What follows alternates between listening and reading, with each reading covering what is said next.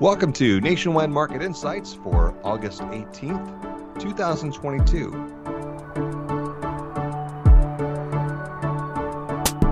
Rising inflation, aggressive Federal Reserve rate hikes, and back-to-back quarterly declines in the real gross domestic product have given rise to fears that the U.S. economy could soon enter into its first recession since the outset of the pandemic in 2020.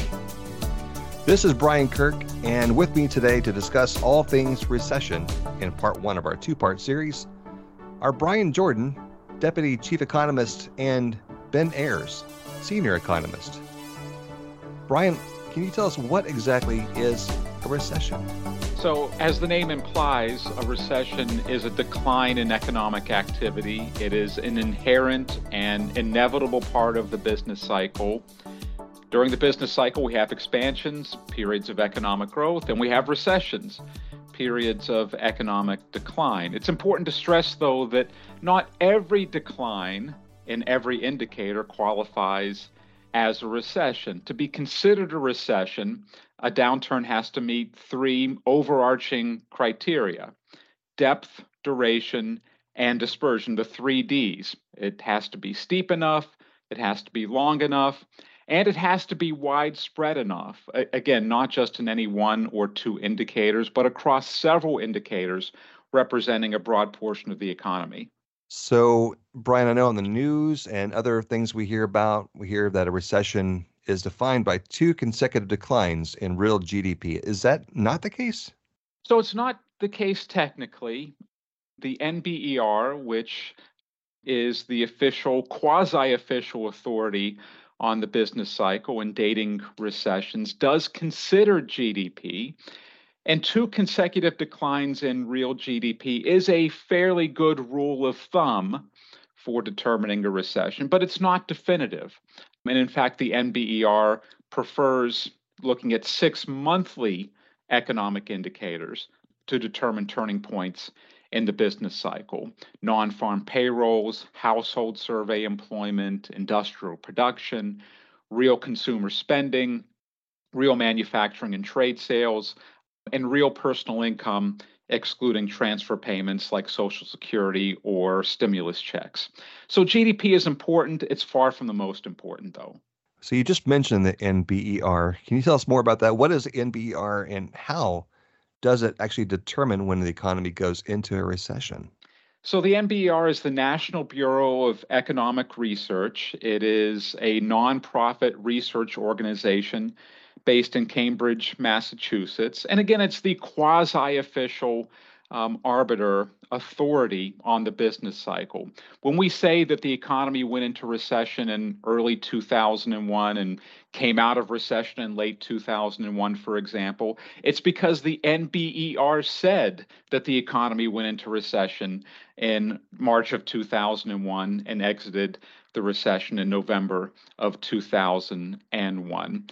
And again, the NBER looks primarily at these 6 monthly indicators covering the manufacturing sector, consumer spending, the labor market, and looks for declines in those indicators to determine when the economy enters an outright downturn. It's not an easy process, and it's not always a clear-cut process. The recession of 2 years ago is a prime example. The NBER said that we went into recession in February of 2020, that the recession ended in April of 2020, so a 2-month recession. And that means that this downturn didn't meet one of those 3D criteria. It had the depth, it was a very deep downturn in early 2020. It had the dispersion, it was a very widespread downturn in 2020, but it didn't have the duration. It only lasted for 2 months. The NBER acknowledged it as much, but said that the downturn was steep enough and widespread enough that they were willing to overlook that measure, that requirement. Similarly, back in the early 1980s, we famously had a double dip recession, a recession in 1980, a brief recession in 1980, and then the NBER determined that recession ended in the middle of that year, and we had an expansion for 1 year, and then a second recession beginning in mid-1981 that lasted through the end of 1982. Some economists felt that should have been considered one long recession from early 1980 to late 1982. The NBER felt differently. So sometimes these decisions are controversial, and there is some art to it as well as a science. Yeah, it sounds like it. Thanks for establishing what a recession is and talking about the one we just had in 2020. Let me go ahead and pull in Ben now in this discussion. Ben, from a historical record, how often does the economy fall into a recession? And Brian talked about the last one was back in 2020. How often does it happen? Sure. I think the first point here that most people recognize is that expansions are much longer than recessions. So generally, the economy is in a period of growth. If you go back to, we have data for this way back, but if you just restrict it to the data that we have back to World War II, the average length of an expansion has been about 65 months or about 5.5 years. So that would imply that maybe about every half decade the US economy would slip into a recession. But I think this does mask that expansions have been getting longer in recent decades. The last four expansions, which stretch back to the early 1980s, has averaged more than 8.5 years. And so we've gone almost nearly decades in between the recessionary periods. And this really coincides with the regime change that the Fed put through in the early 1980s with a focus not just on the labor market, but also on controlling inflation. And really until obviously very recent times, we've had inflation within a pretty narrow band over the past 40 years, and that's allowed these expansions to grow longer. We haven't had to have as much policy response from the Fed to try to slow down the economy, create a little bit less volatility, and it's enabled these expansions to grow longer. So typically the answer would be, 5.5 years, but I think especially in recent times, it's been much longer than that. Wow. I didn't know that. So when they do happen, though, how bad are these periods and how long do they last? And can you also tell us more about how much does the economy typically contract during a recession? Sure. Yeah. Typically, most recessions aren't that severe and really don't last very long. I think in the current environment, there's very much a recency bias based upon the very large declines and the huge shocks that happened with the great financial crisis in 2008 and 2009, and obviously the COVID-19 recession that we had just a little over 2 years ago in 2020. Those are really 1 in 50, 1 in 100-year events, and they happen back to back, and it's really kind of biased the opinion on how deep a recession typically is. Again, going back to data since World War II, the average recession only lasts about 10 months. Certainly there are periods where there have been longer recessions. The great financial crisis comes to mind. That was a year and a half long. And if you go much farther back to the Great Depression, that first part of that depressionary period was almost 4 years long, but these tend to be pretty rare. Usually the average length of recession is less than a year. And more often than not, the contraction in the US economy is not very severe as well. Usually you see real GDP decline by about 2% or so. The average drops during the last two cycles really distort the average movements that we've seen. You think about the huge decline in GDP that we got in 2020, and obviously a much longer and much deeper decline than we had in 2008, 2009. But typically the economy sees a pretty modest contraction. Just going back to 2001, we didn't even have a negative year-over-year movement in GDP around the 2001 recession. And even going back to 1990, that again was a pretty modest recession overall. When you look at some of the areas within the economy that tend to be more sensitive, there's usually business side things, housing, and trade, which are heavily dependent on interest rates and continued spending by households. And as many households cut back, those sectors do tend to struggle. And in particularly when you look at consumer spending, which is the lion's share of U.S. economic growth, typically you see spending reduction more on goods than on services. So that's kind of, you see that breakdown. But again, usually pretty modest and usually only down about 2% overall for real GDP. As we record this podcast here in August, we can look back not too long ago that the most recent jobs report we got was pretty good. But during a recession, how many jobs are typically lost? And what happens to the unemployment rate during a recession? Well, obviously, as businesses cut back during downturns, layoffs are pretty much inevitable during a recession. But again, since the average recession isn't very long and the average recession isn't very deep, typically employment only drops by about 2% when you think about non-farm total payroll employment. I mean, in today's labor market, with about 150 million workers out there, that translates into about 3 million jobs that would be potentially lost in and around a recession. Maybe a little bit more than that, a little bit less than that, but right about 3 million jobs. Again, I think the job losses from the Great Recession and the COVID-19 recession really dwarf that long-term trend and kind of bias people's thoughts to the upside. We lost 20 million jobs in March of 2020 alone, and yet again, the average would be more like 2 to 3, and now we're seeing 20 million lost in 1 month. And so again, a lot of that depends on the recovery period as well. When you think about the jobless recovery that we had after the great financial crisis, really makes the impact of that downturn be felt much more deeply and much more longly than typically is. Typically, you would see some sizable job declines, particularly in some sectors, but then you'd see a bounce back, and within only a couple years, you'd be getting back to fully recovering the job front, and we get back to more of a normal trend for job growth in the middle stages of an expansion. Correspondingly, the unemployment rate usually does spike during recessions. Pre-recessionary periods, you might see the unemployment rate about 3.5% to 4.5%, and you'd see that rise a few percentage points over the course of the recession and probably peak towards the end of a recessionary period, about the 6 to 7, 8% range. Again, during great financial crisis, we went to double digits. At one point during COVID-19 downturn, we had unemployment rate above 20%. And so, still those periods really kind of stick out, but in the long term, usually you see just a modest increase and cutback in overall hiring and a modest increase in the unemployment rate as well.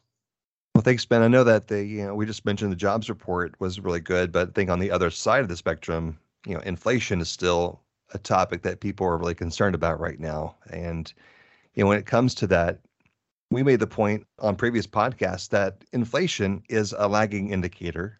So how do prices react to the downturn in the economy? Sure. Recessions always tend to be very deflationary. You think about what happens during a downturn.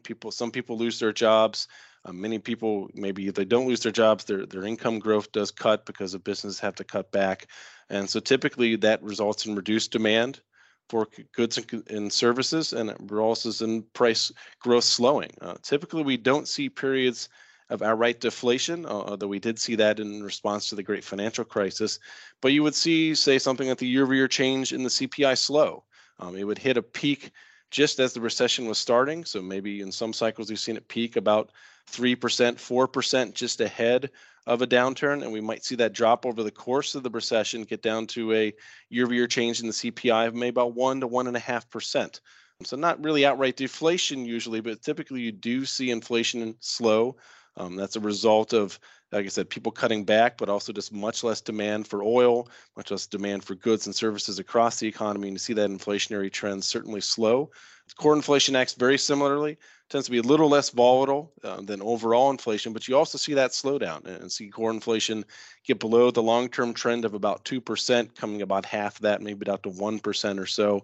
Eventually things pick up in the early middle stages of the next expansion, but certainly in result of what's going on during the recession, you will see those inflationary trends slow and certainly go below trend of what we usually see. Well, thanks, Ben. Let's bring Brian back in now in this discussion. We just talked about inflation a little bit. We know that the Fed has had a great focus on trying to slow down the rise of inflation recently. So in light of these trends we're talking about with this, what does the Fed typically do during a recession?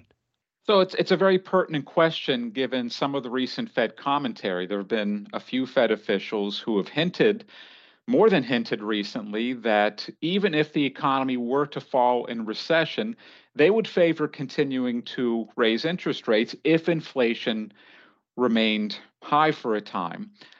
That would be a real break from history if we were to see the Fed move in that direction, however. Since the Fed came into existence in 1913, we've had 19 recessions. In 16 of those 19 recessions, the Fed cut its benchmark short-term interest rate. And the other three, one in the 19 teens during World War I and two in the 1940s, the Fed left its benchmark interest rate unchanged. On average, across all 19 cases, the Fed cut its benchmark rate by 1.9 percentage points. And the Fed has been much more aggressive in recessions in recent history. In the last 50 years, the Fed has cut its benchmark interest rate by 3.5 percentage points. on average. So it would be a rare occurrence for the economy to enter a recession without a Fed easing response in terms of monetary policy. So, Brian, given this backdrop you're talking about here, how have the financial markets performed during recessions? So, on average, long-term interest rates have fallen during recessions. Credit spreads have widened, and stock prices have moved lower, although perhaps not as much lower as many might suspect. If we look at the S&P 500 historically, for example, going back to the beginnings of the S&P 500 in the 1920s, we've had 15 recessions in that time frame. Across those 15 recessions, the S&P has averaged a decline of 6.4%, so a drop, but not an especially large drop. And if we look within those recessions, we see a very clear pattern. The stock market itself is a leading indicator. Stocks tend to fall before we fall into a recession. We can just go back a couple of cycles. In October of 2007, the S&P 500 started to decline. The economy went into recession in December of 2007. In the downturn before that, the S&P 500 started to fall in March of 2000. The economy fell into recession 1 year later in March of 2001. So we tend to see declines in the equity market before recessions. Within recessions, those declines continue for a time. If we break down recessions into three phases, the beginning, the middle, and the end, equal phases of these downturns, we see that historically the S&P has fallen by an annualized average of 16.2% in the first phase, the first third of recessions. It's fallen by 8% in the second phase, the middle third of recessions. But then in the third phase, the final phase, the end phase of recessions, the S&P has risen on average by an annualized 37.2%. So we see decent sized declines in the beginnings and middle of recessions. We see very big, robust increases at the end of recessions. Thanks, Brian. This might be a good point to wrap it up here for this discussion on this episode. And to our audience, please join us again next time as we discuss the current economic backdrop. And we're going to examine the likelihood that we are now or will soon be in a recession. So make sure you subscribe to this podcast so you can be notified as soon as we release our next podcast. Brian and Ben, thank you for your perspectives today. And thank you to our audience for listening. Until next time, this is Brian Kirk with Nationwide Market Insights. The information provided by Nationwide Economics is general in nature and not intended as investment or economic advice, or a recommendation to buy or sell any security or adopt any investment strategy. Additionally, it does not take into account any specific investment objectives, tax or financial condition, or particular needs of any specific person. The economic and market forecasts reflect our opinion as of the date of this report and are subject to change without notice. These forecasts show a broad range of possible outcomes. Because they are subject to high levels of uncertainty, they will not reflect actual performance. We obtain certain information from sources deemed reliable, but we do not guarantee its accuracy, completeness, or fairness. Nationwide and the Nationwide N and Eagle are service marks of the Nationwide Mutual Insurance Company. Copyright 2022, Nationwide.